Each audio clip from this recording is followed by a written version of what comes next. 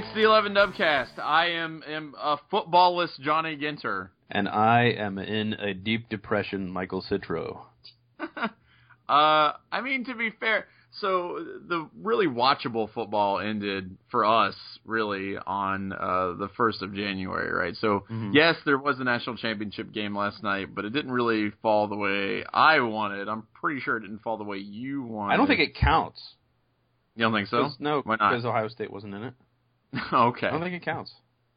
Yeah, well, if Piggly Wiggly, recognizes it, then by all means, I think that's a legitimate national championship. Piggly Wiggly, huh?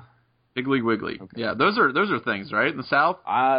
So I hear. Florida. Yes, so I hear. I live in Florida. I don't believe I've ever seen a Piggly Wiggly, but maybe that's more in the real southern states.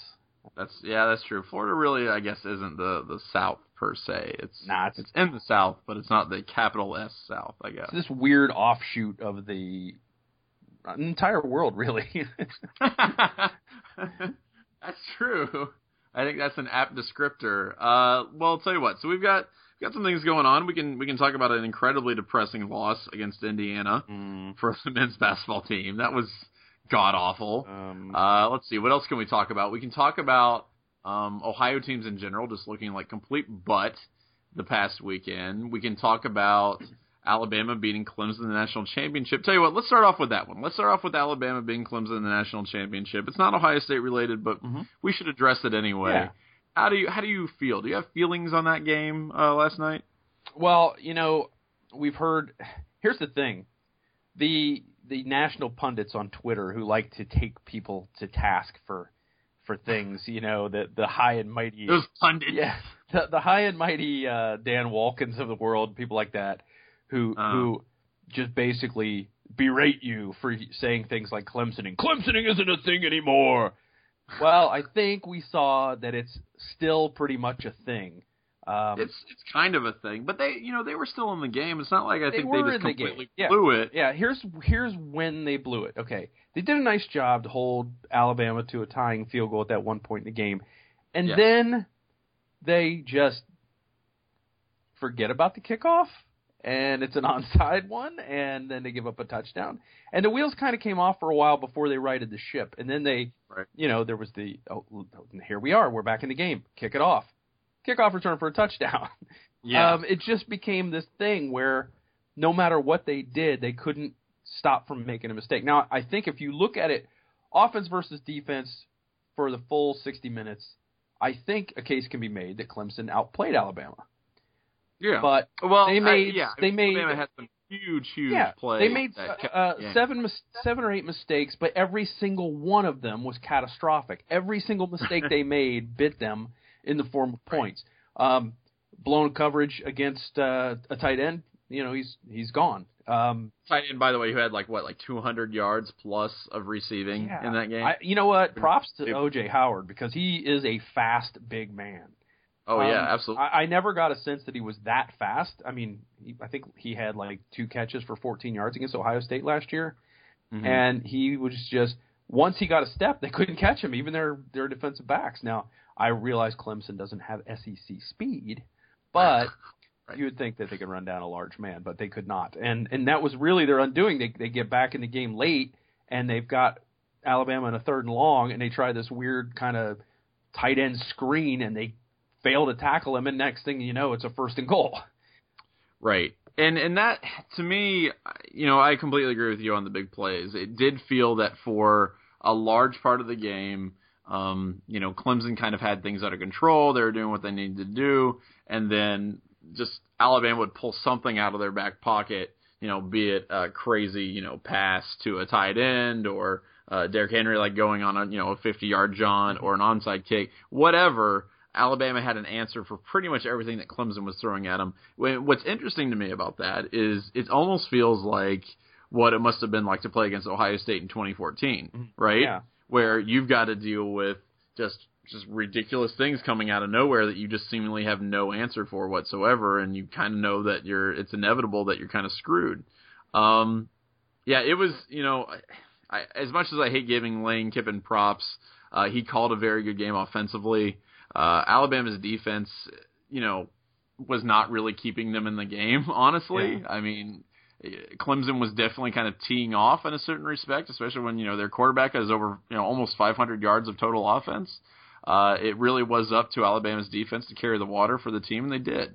So, I don't like giving props to people I don't like, but I do have to give props to Saban and Kiffin for really calling a hell of a game. And it wasn't, I think, as epic as some other national championship games, but I still think it was a pretty darn good game. It's pretty high up there, I think, in the pantheon. Well, you look at it against this backdrop of bowl games that we had this year, and and it was, I can't remember a year when the bowl games were this lopsided all across the board. I mean, Ohio State kind of won comfortably if you watch the game, and yet it was still one of the closer games that we've seen. Right. And then, it was a good, nice back and forth game last night, and that's what I wanted to see was a good game, because I kind of knew. I mean, you kind of knew with Nick Saban being Satan's right-hand man that he was going to have all that he needed to win the game.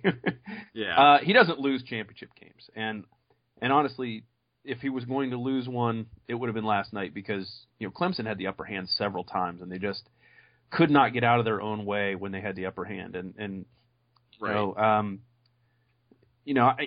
People were bringing up the Clemsoning thing last night, and I thought, yeah, they've won a lot of big games, so it's easy to say that that's gone, but this is the biggest game on the biggest stage, and they had it.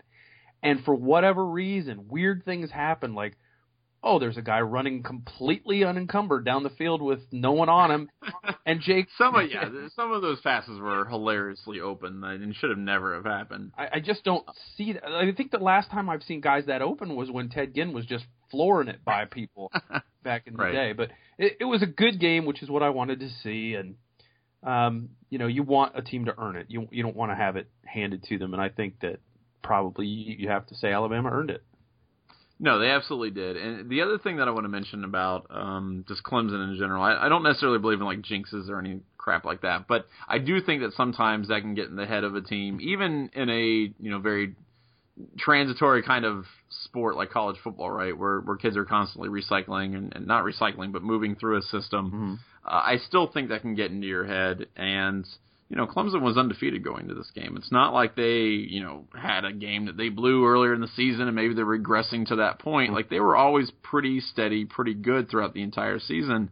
I just think Alabama was better. And I think that, I really believe that onside kick was the complete turning point of that game, right? Yeah. Like, if that's unsuccessful and Clemson recovers, I think Clemson probably goes down and scores, and then that puts the game totally away. Oh yeah, it was an incredibly ballsy call for the time of the game. But it was a perfectly timed call too, and I agree with you. It was a super ballsy call, but if you're going to make that call, that's exactly the time in the game that you do it. And that's, I think, what makes it a little bit predictable, right? Like, they should have had guys kind of aware that, maybe Saban was going to try to go for that, but you've got to give Alabama credit, like we've been saying. I mean, it was definitely a really well played, well planned game, and it's going to be interesting to see how Alabama deals with the loss of Kirby Smart now. I mean, that's a guy who's been a coordinator there for a very, very long time, had a lot of success, and while I do think that Alabama's defense has fallen off in the past couple of years, clearly it hasn't impacted them that much because they've won 4 national championships in 7 years, so they do whatever they want, apparently. I think that you're right about that onside kick. That the timing of it, when they had to settle for a field goal, you knew that had to sit really badly with Saban. It's like, we had to tie it, and so that's exactly when I would have been like, okay, guys, watch for the onside kick. But it's so easy to say that because there's so much going on the sideline. Sure. There's so many things to track. So it was. I'm glad it was a good game, like I said, and I hate the fact that the socialist SEC we won again kind of thing will live on, and it would have been nice to go another year without an SEC championship, but it would have been nice. But I do think it's important also maybe to note that Alabama, I think, is the only SEC team that had a prayer in that national championship. Just in the playoffs in general. I think those were 4 pretty good quality teams, maybe less Michigan State, but I don't think that the SEC is top to bottom nearly as good as they've been. And obviously there's been a lot made about the divisions and the way that's played out, because obviously one division is much stronger than the others. Yeah. When you've got what is Florida in the East, I think? Florida's in the East. Yeah, they were the East champion, and it was they're the East champion, and they joke. get completely blown out by Michigan, right? Like Michigan just chokes the life out of them. Yeah. So I don't like to get into the conference thing, because as a Big Ten fan, I'm obviously kind of a conference agnostic, because I really just dislike most of the other teams in our conference. But I think some fans who are kind of like, well, man, it's rough knowing Ohio State, could have been there, maybe give these teams a game.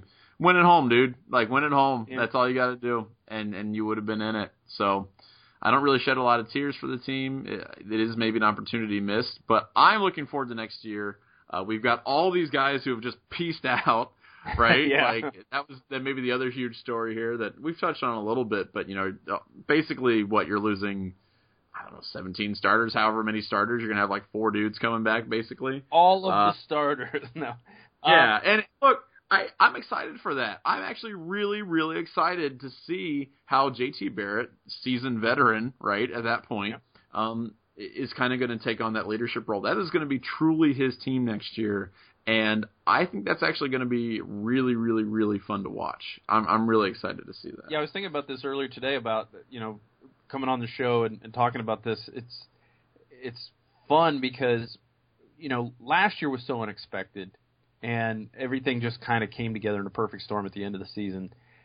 And this year, we knew, and we wrote about it, we talked about it, how it wasn't going to be as fun because of the weight of the expectations and the fact that anything less than, college football playoff, final game and all that would be a disappointment. And it was, it's so hard to beat teams badly. And when everybody expects you to do it and everybody's giving you their best game, it's really, really hard to do it. And so we kind of moped our way through the season, even though we were winning. And you and I tried to sort of keep that positive attitude up. Like, I remember back in the Hawaii game where we're like, oh, we're not going to sweat like a 38-0 win or whatever. Right. But it was always that thing where you just had to avoid the pitfall. And when you're waiting... Well, it's the weight of expectations, right? It's like you have to basically play against yourself every game, because you're always playing against an idealized version of the team that you have. Mm-hmm. And given the way that I think in retrospect, if you look at the way that Urban Meyer and company handled the quarterbacking situation, they handled it really poorly. That's an F. That's an F- for what they did. They should have picked a dude and gone with it. They didn't, and I think both quarterbacks were worse off for that, and I think the team overall was worse off for that. Now, did that impact their performance in the Michigan State game? I don't think so, but I also think that, that caused a lot of the anxiety and maybe the lack of excitement that maybe people had for some of the earlier games, because you're just like constantly worrying about what it's going to look like. I also think that he mismanaged maybe the offensive coordinator situation a little bit. I think Warner moving to the booth should have happened many, many, many games before it did. Sure, yeah. But that's part of feeling it out. It's easy to say that in hindsight. It's easy. Yeah, you think exactly. Everything is good, and you go into it, and you think, okay, well, we just need to make a few changes, and as you go, you try to make those tweaks, and then you do something, and then it's like everybody goes, oh, it's so obvious now what you should have done. But well. And I think we also underestimated how large of a hole Tom Herman was leaving, right, in the coaching staff. Yeah. I think that was an enormous loss, and it did take the staff a little while, to accommodate and to overcome. There's always that, and there's the leadership that you lose. You lose an Evan Spencer, and you lose a Michael Bennett, and that's not something that is natural to some people, even if they're upperclassmen. That they're not necessarily the same kind of leaders. Right. And so, again, the team, if we're doing a postmortem, the team underachieved in the sense that they didn't win a national championship, I guess. It finished 4th in the country, and it's a bad year. Right. And that's how spoiled Ohio State fans as a fan base really are. And that's okay. Like, I'm not, I'm very happy to be spoiled, but it definitely is, it puts things in perspective. You know what I mean? Yeah. because it is nice to basically assume that you're going to win at least 10 games every single year, and if you don't, it's a travesty, and you're going to be super upset. Yeah. So, someone needs to be fired. Yeah. And look, like, I was calling Michigan fans out earlier this week. Somebody actually tweeted at me, because I made fun of Michigan fans who were kind of crowing about Ohio State losing all these, juniors, like, oh, blood in the water, we're going to be great because our opponent is bad, which is such a horrible, reductive way to think. Yeah. But they're like, why do you ever call Ohio State fans out? I'm like, I call Ohio State fans out all the time. Yeah. Because we're obnoxious and loud and have super unrealistic expectations for everything. But that's what makes, I think, Ohio State fans unique and actually really fun to kind of like write about and to be around, because it's such an investment.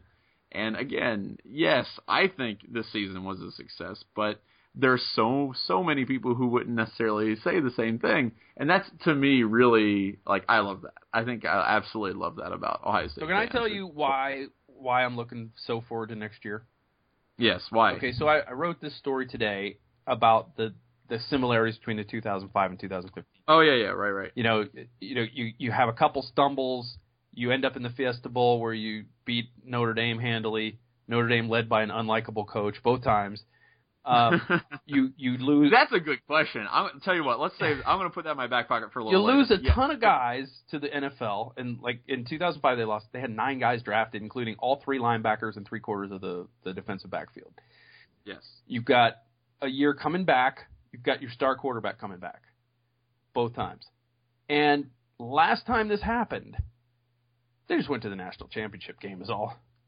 Right. So and the other part of it, and I'm not saying that that's necessarily going to happen this time, but the other part of that is with all these guys that are gone, I'm almost thinking that Urban Meyer's going to have to go like what Thad Matta's doing now and giving a lot of guys playing time so that he can see if anybody's going to clearly claim a spot. And I've talked about this. I think the OR chart next year is going to be off the charts. It's going to be every single one is going to be like this guy or this guy or this guy or this guy, because there's so much young talent on this team, and it'll be fun to see more of these guys on the field. I really think that next year has a chance to be that, that year where it's like, that he's changing defensive lines on every play. That kind of thing. Right. And that's either going to be really exciting or like completely maddening, right? Like that's either going to be really fun to watch or you're just going to want to punch yourself in the face like every week. So, I mean, again, and that's not necessarily a bad thing, because when expectations are low, your ability to be surprised, I think, is much greater. And that's great. I like that a lot. So, I'm looking forward to it. I think it'll be fun. Let's talk about something a little more depressing, I guess, which is Ohio State basketball just getting completely boat raced by Indiana a few days ago. What happened? Well, what the hell was that? I'll tell you one thing that happened. I turned off my TV early, which I never do that. I really, even when the team's getting killed, I never do that. I do for basketball. I will do that I will not do that for football. I will do that for basketball. Here's when I turned it off. Okay, it was right before the half, and Ohio State was already getting pounded. And there was a play where I think Indiana took an outside shot, and there was none of them under the basket. There were 4 Buckeyes there. The ball bounces up, and some guy had come out of nowhere and got the rebound and put it up, and he missed. And then another guy came flying in from outside the 3-point line and got the rebound. And when they showed the replay of that, and I'm looking at guys like Mark Loving who are just standing there ball watching. And I'm like, if one guy just puts a body between himself and a defender, it's an easy rebound. But no one's even putting any effort forth. And I know it's once you get to that point, you're so shell shocked that maybe you're not thinking and maybe you're not reacting how you normally would. But that effort against that freaking Tom Crean face just drove me past the breaking point. And I had to just turn the thing off, or risk breaking everything in my house. That was a garbage effort on the part of Ohio State. Look, my perspective on this is what you're going to get with a young team. They were on a nice little winning streak there, right? They doing some good. They beat Kentucky. That looked awesome. They went on the road and gutted out a couple games, and I think they were feeling good about themselves. And then I think they ran into a team where they can't really just be cool and awesome, and they got their butts kicked. And that's fine for this team, right? Yeah. For any other team, I think you have a more experienced, more professional team with some more upperclassmen. That's not acceptable. No. For a team with this many freshmen, for a team with this little college basketball experience, I'm willing to forgive a couple games like this, even if it is like one of the worst losses in Thad Matta's tenure. I'm willing to forgive a little bit of this simply because it seemed to me not necessarily a talent thing. It just seemed like a complete effort, a lack of effort, not blocking or boxing out, not doing the things defensively, especially that they really needed to do. And not really running an offense against a team that had, I think, something like 142nd ranked defense in the nation or something like that. I mean, you had one guy basically out there doing everything. Yeah, right? yeah, and I just don't.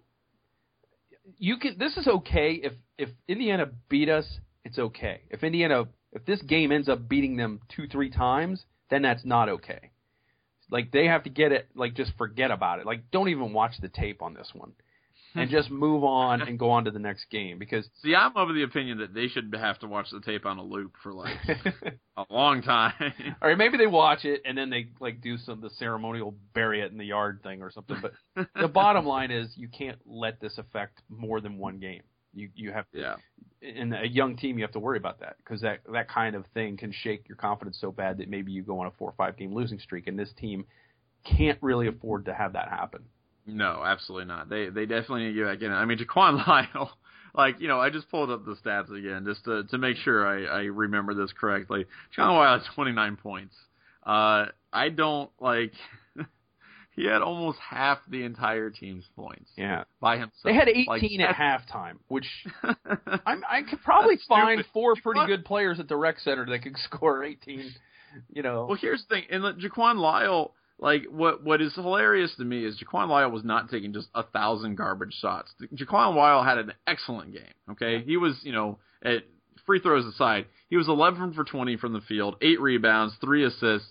The dude played his butt off. Everyone else around him was just garbage, like straight human garbage. And, I can't imagine how frustrating it must be, especially as a freshman, to just be like, come on, guys, we got to get up for this. Let's go. And everybody just kind of but it's cold and I'm tired. I just want to get my trillion and go home. My feet hurt. Yeah, it's kind of ridiculous. But, it is what it is. They've got a chance to rebound against Rutgers coming up here tomorrow night. I expect that they will. Rutgers, as far as I'm aware, I'm not an expert on Rutgers basketball, but I think they should be beatable. They're bad. They're pretty bad. So I think that's definitely an opportunity for a rebound game. And Thad Matta is, I've heard, a decent coach. So yeah, it's kind of good.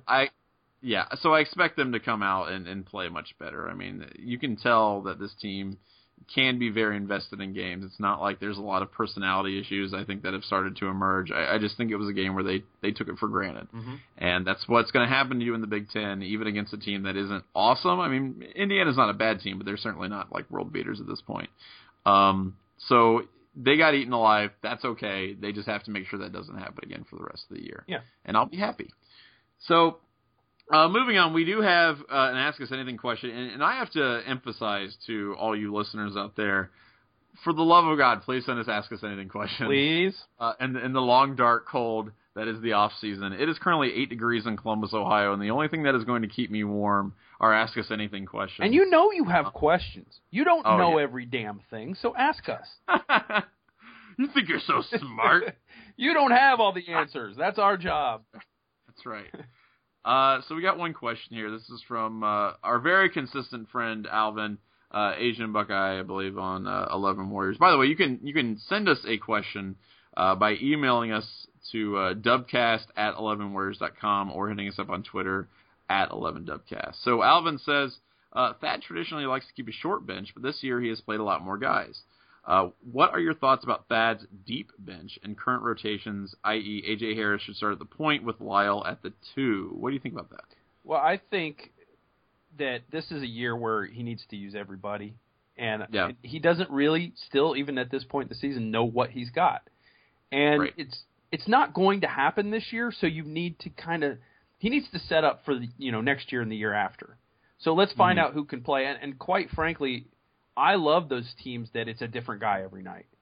For the NBA, like for example, my NBA team is the Boston Celtics because I played for the Celtics at the YMCA as a 6-year-old of all reasons. But they're one of those teams that every night you never know which guy is going to come up and come up big and try to lead the team. And I think that's how this Ohio State team is now. I think we saw the potential of Jaquan Lyle, but I don't think that in college basketball, I don't think teams are healthy to have teams like we had last year where it's one guy doing everything. I love to see. Oh no, I completely agree with that. One night it's like, oh, this guy just doesn't have it, so he plugs someone else in and he takes off. And as far as the other part of it, I'd like to see more of Harris and Lyle together. I don't think Lyle is a natural. To me, he doesn't look like a natural point guard. There's a lot of weird sort of.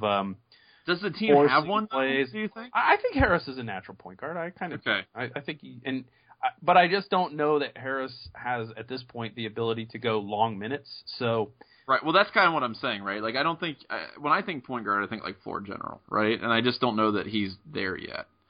Granted, he looked awful. I like all kinds. I like all kinds of combinations with this group. With this group of players, I really like experimenting with different combinations till you find the one that is going to click on that night. And I think that that's something that Thad can do this year and play around with. And I really like what Cam Williams, brings to the table because he seems like he's a much smarter player this year, and he's really shooting well from outside the arc. And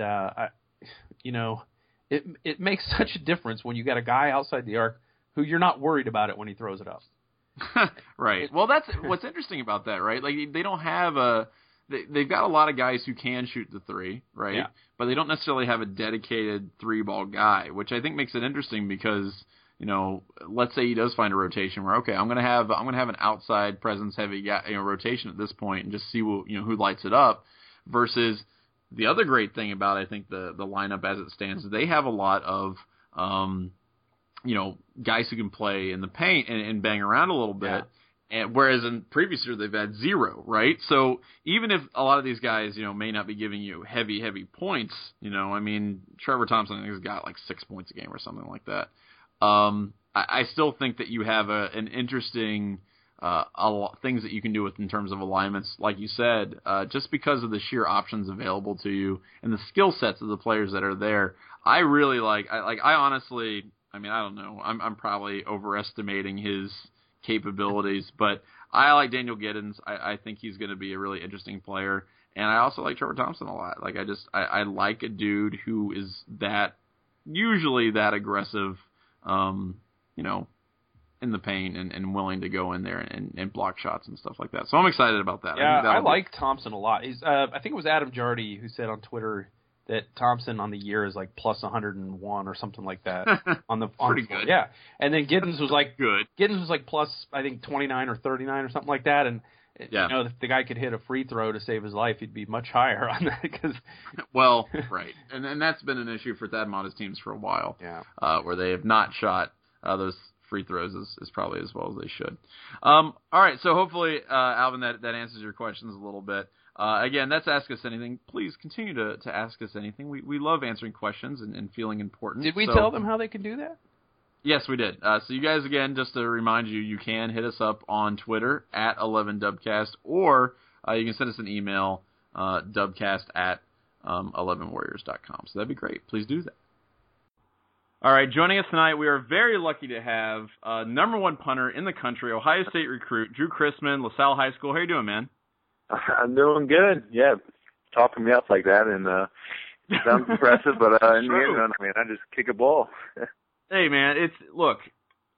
Okay, I think you probably are well aware of the implications of being a kicker at Ohio State. But for people who might be new to the bandwagon, you have to understand, kicking is king, right? I love every aspect of every kicking game that we've ever had, even when it was terrible, because I grew up, with Jim Tressel. And everything related to Jim Tressel, I basically worship at the feet of. And because of that, I love the kicking game. I think it's an incredibly interesting aspect of the game. And I guess one of the things that I wanted to ask you first was, okay, right now we've got the rugby guy. We've got, Cam Johnson, who's kind of got his own style. Australian rules football there. And what is your kicking style? Does it differ from that? Can you tell us a little about the sweet science of punting tonight? Yeah, Cameron, he does his own thing, that rugby rollouts. He gets that backspin. He can hit field goals from 40 yards away off the side, and he's accurate as nothing. I mean, he grew up kicking a ball. Right. I think they said that he can kick a ball to a guy better than he can throw it, which I wouldn't believe it. Which I wouldn't doubt it a bit. But, my style is definitely more the traditional professional style. Like you see, they catch the ball, walk basically just forward 2 steps, and then just let the thing fly. Hopefully get that ball to turn over in, 50, 60 yards and nice 5-second hang time.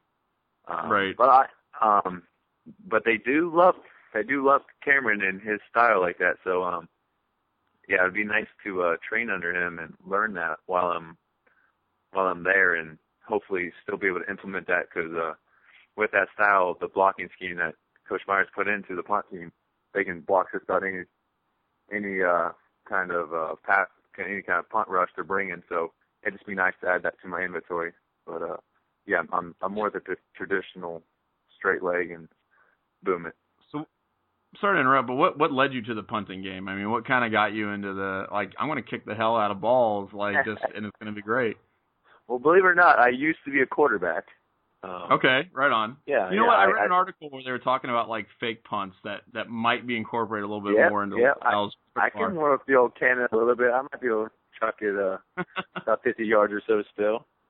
There you go. So I went into high school planning on being the quarterback.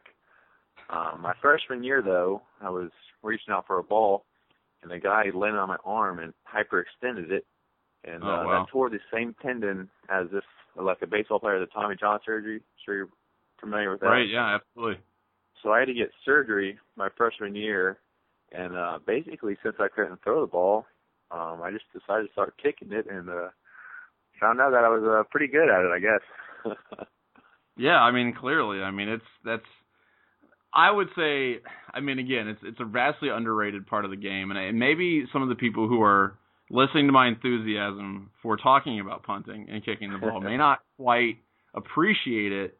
And I think what I want to ask you is, what do you say to people who maybe don't believe that this is as vital or as interesting as an aspect of the game as I believe it is? And maybe my enthusiasm is a little more than the average person's, but why is it such I would say, I don't want to say an intricate, but it's something that requires practice and skill and thought. And what about that makes it more difficult than maybe people might think? Well, I always like to say, punters are people too. I'd say it's the biggest player of the game.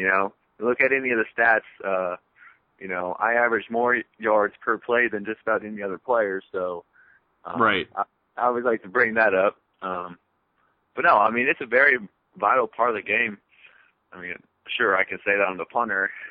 Other people might have different views, but pin them inside their 20, hopefully inside a 10 or 5. I mean, the statistics, they have them up there at Ohio State. They'll tell me. I mean, it's very seldom if they're starting from their own 5-yard line, the other team is going to be able to drive down and score.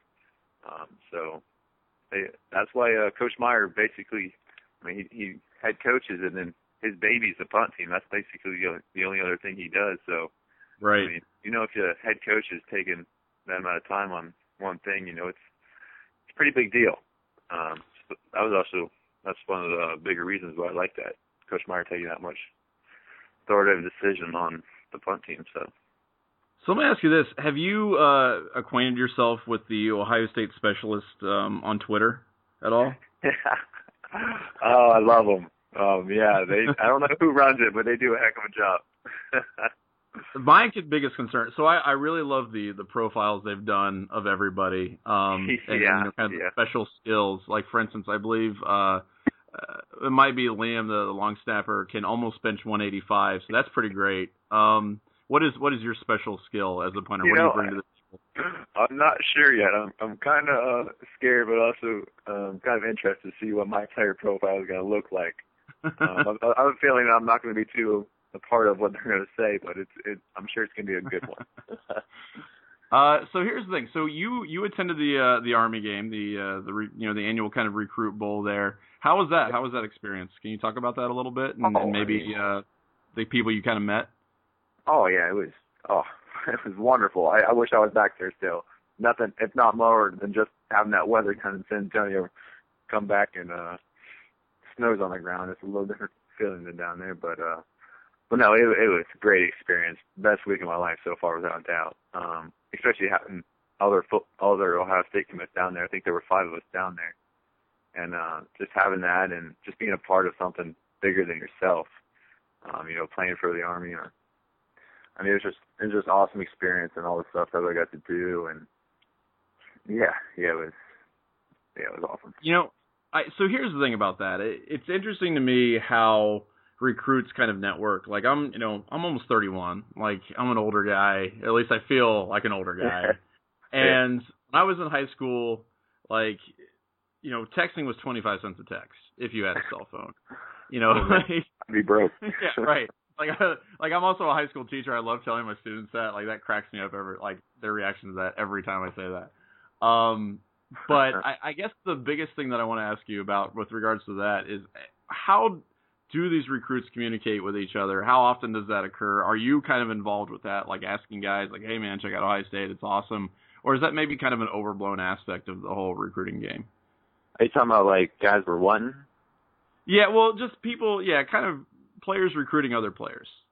Yeah, I mean, I wouldn't say I go out of my way to go talk to somebody, but the guys that were down there, I know there were a couple of guys we were trying to get. But yeah, I don't know. I was just being myself, and there's no other person I could be, and joking around, chuckling with them. I can have a lot of jokes under my sleeve being a punter. That always gets them going. But I don't know. Just hanging out with the guys, just creating a bond. I don't think there is any other better way to recruit somebody. Just having a friend, basically. Cool. This is maybe another thing. You were recruited, I believe, by BYU, Florida State. I think Kentucky was in there, UCLA. I was kind of reading earlier today, or maybe it was last night, about Jim Harbaugh, who was also recruiting a kicker, and I think he wanted to spend the night over at the guy's house. I'm pretty sure that he wanted to basically, be conjoined twin with the dude. Can you, without naming any names or anything like that, can you maybe tell us maybe one of the crazier recruiting stories that you've come across? Crazier? I've heard some pretty crazy stories. But all in all, my recruiting process was very professional. I went and visited places, and while I was down there, I got to hang out with the specialists. I don't know if it's because I'm a punter or kicker, but nobody's offered me girls or anything like that, which I have heard. That's for sure. But right. No coach is wanting to come sleep in my bed with me or anything like that. I don't know what. I haven't heard that, but. So was Kerry? I heard that Kerry Combs was kind of your primary contact guy with Ohio State. Is that true? Yeah. Kerry contacted me. He knows that he's been around the area. Yeah, he was the first one. So how did that go? Because Kerry definitely has a big time reputation as being a really wild, kind of crazy guy. Oh yeah, but if you know Kerry, he's a little crazy, but that's why people love him. But it was just awesome that when we did visit, my parents got to meet with him, and they were just very comfortable with him. They felt like I wouldn't say he was going to baby me or anything, but he was definitely going to be kind of like a parent up there, kind of keep me in line stuff, which my parents really liked about him in that way. But no, he's just a great guy, very fiery. I'm sure he's going to be in my ear a lot. I'm going to get to hear him a lot, but no, he's a great coach, and he's got a great track record with putting guys in the NFL and making them really great players. So, yeah, I'm excited to work with him. So, maybe one of the other things I want to ask is that we just had the national championship game, which I'm sure you watched. Yeah. Does that have as big of an effect? We talk to players sometimes, who are recruits, and you've obviously already made your decision, but we talk to players and we ask them, what is the bigger factor? Is it wanting to play on that big stage? Is it the connections that you make with the coaches? Is it the opportunity at the school itself, depending if you want to go to business school or something like that? What for you was maybe the largest factor in choosing Ohio State? Well, the biggest factor with me was just the comfortability of it, being close to home. The national championship, that didn't hurt. I'm not going to lie. Right. Playing on a good team, everybody wants to be a winner. If you have a chance to be a part of that, a lot of people would have taken that opportunity. But, no, they have great academics. I'm sure anywhere I would have gone would have had the same.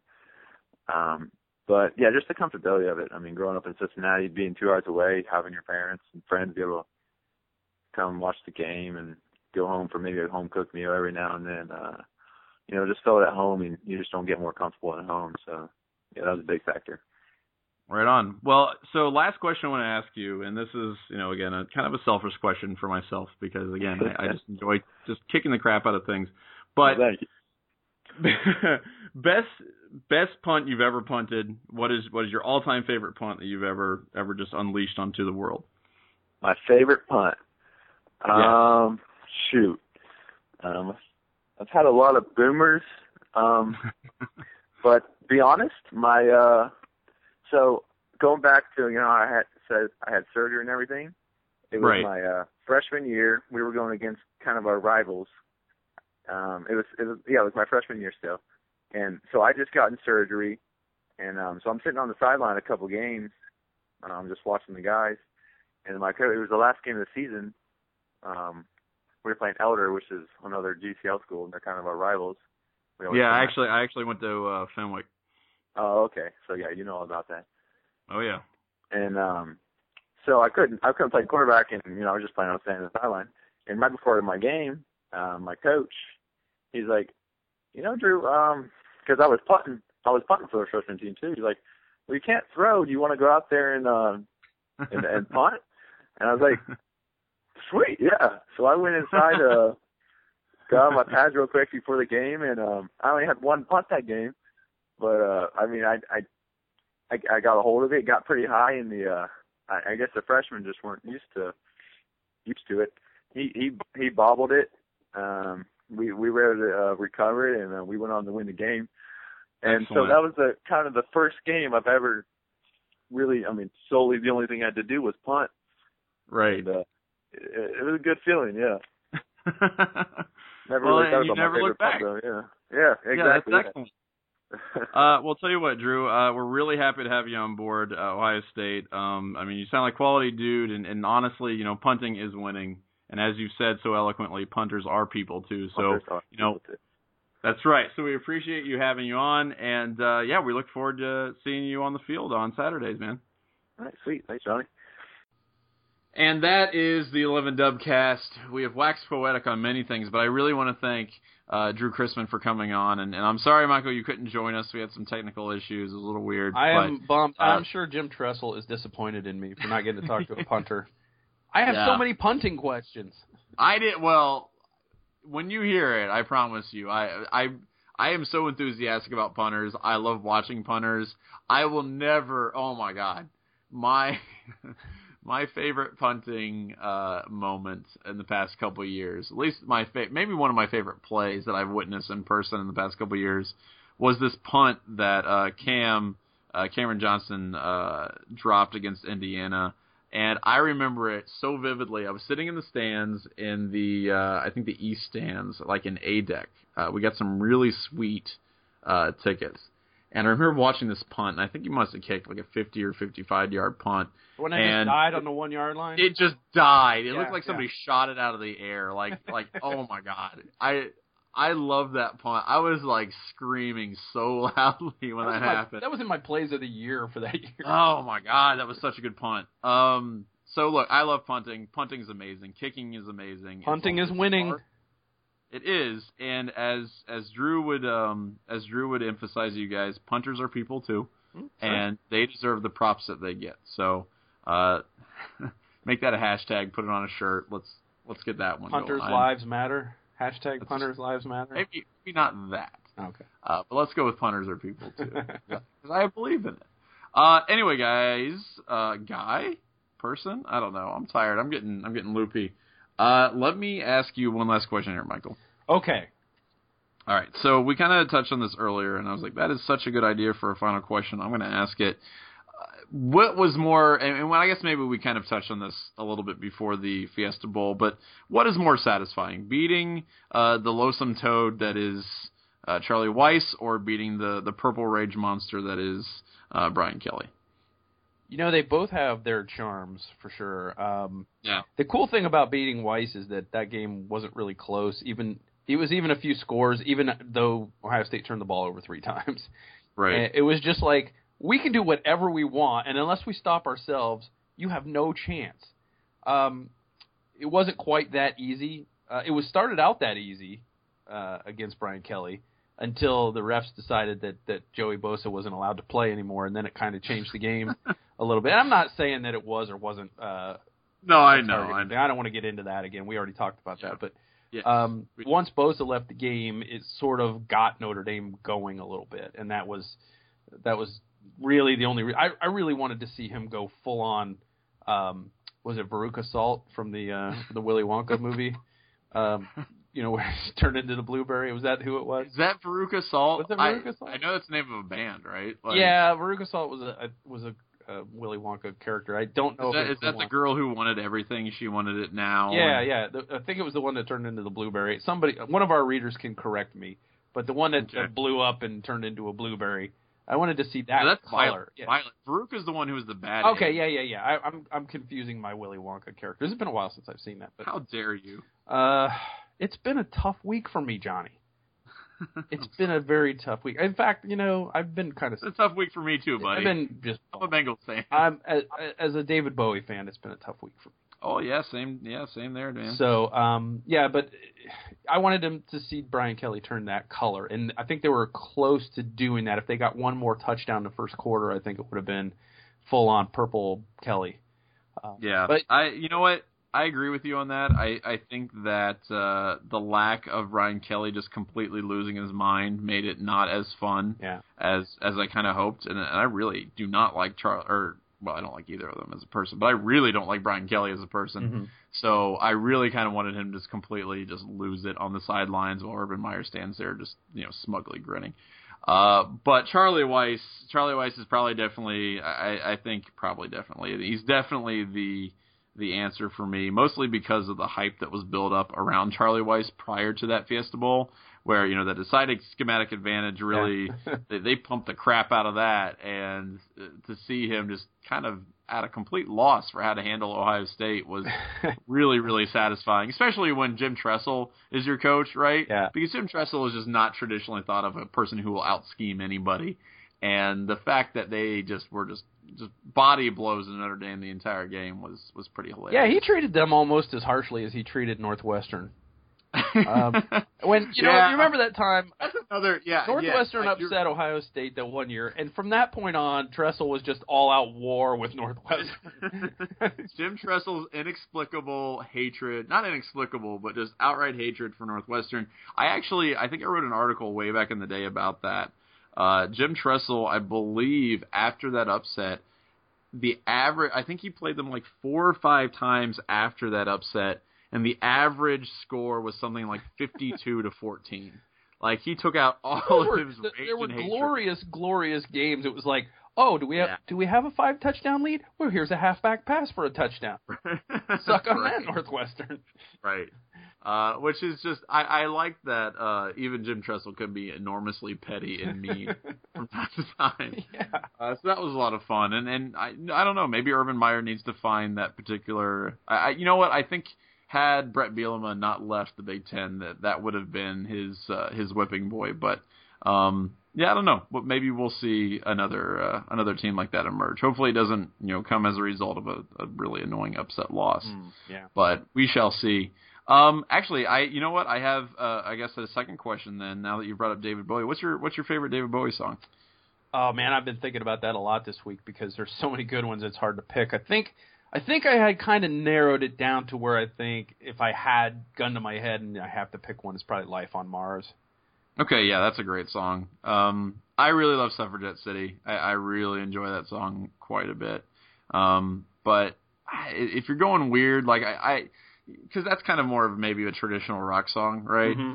I really just appreciate how weird and wonderful David Bowie was, and his music still is. So, I've been trying to like listen to maybe the new album they put out, kind of the jazz fusion, which is it's a crazy album. Mm-hmm. So you know what, Life on Mars, I'll take it. Or Moon Age Daydream, I enjoy that quite a bit as Starman, well, so. you could go Ashes to Ashes. I mean, there's so many damn good songs. And I like, so you know what, some of the ones off the beaten path, like the Glass Spider from the Never Let Me Down album. I mean, I really like a lot of his work. And the great thing about him was that he wasn't one thing. He was so many different things. It's like, oh, he's not Ziggy Stardust. He's not the Thin White Duke. He's this guy. Now he's this guy. Now he's this guy. And he just kept changing and pushing the boundaries. And it was just an amazing artist. And it's sad when you see one of those real pioneers like that leave us. Yeah, but you know what? The nice thing is that he's left an incredible legacy, and I think there's a lot of generations of people, especially, because I talk with kids a lot, and because of his death, I think a lot of kids are now getting into that kind of music. Like, wow, let's find out about this really weird dude, mm-hmm. and there's nothing wrong with that. I think that's awesome. Did you ever get a chance to see him live? I didn't, no. Yeah. And I think he played his last public performance in the early 2000s, something like 2005, right? Uh-huh. So yeah, that was a little before my really kind of awareness of David Bowie, unfortunately. I really wish I would have been able to see him live. I was fortunate enough to see him in 1990 at Richfield Coliseum in Cleveland. That was I bet that was a highlight for me. And he was already such a big star that he played a fairly short concert, and you left going, man, I could have taken another hour or two of that, but it was like perfect because it was like you wanted more immediately. It's like, so you went home and started listening to the records, but it was a great tour, and it was great to see him live and getting that opportunity. And it's a shame that he's gone, but like you said, so much great music left behind, and movies as well. Yeah. Good actor. So he's been in a lot of things, and I'm going to be checking some of those out that I never got a chance to see. Somebody was telling me their favorite movie of his was The Prestige, but I hadn't gotten a chance to see that one. He's actually excellent in that movie, and I think a lot of times when people think of David Bowie, they think of, in terms of movies rather, they think of Labyrinth, mm-hmm. which is just, boy, that's a weird movie. But he is actually very good in Prestige, and he just lends his kind of ethereal quality to that movie, and it's great. So I definitely recommend you check that out. I will. All right, so that is the Dubcast for this week. We will continue rolling on next week. We're going to get signing days coming up, so we're going to have to bring Berm on here pretty soon. Yes. Maybe more recruits as we start to march toward that date. But until then, I am John Ginner. I'm Michael Citro. And we'll see you guys next week. Peace.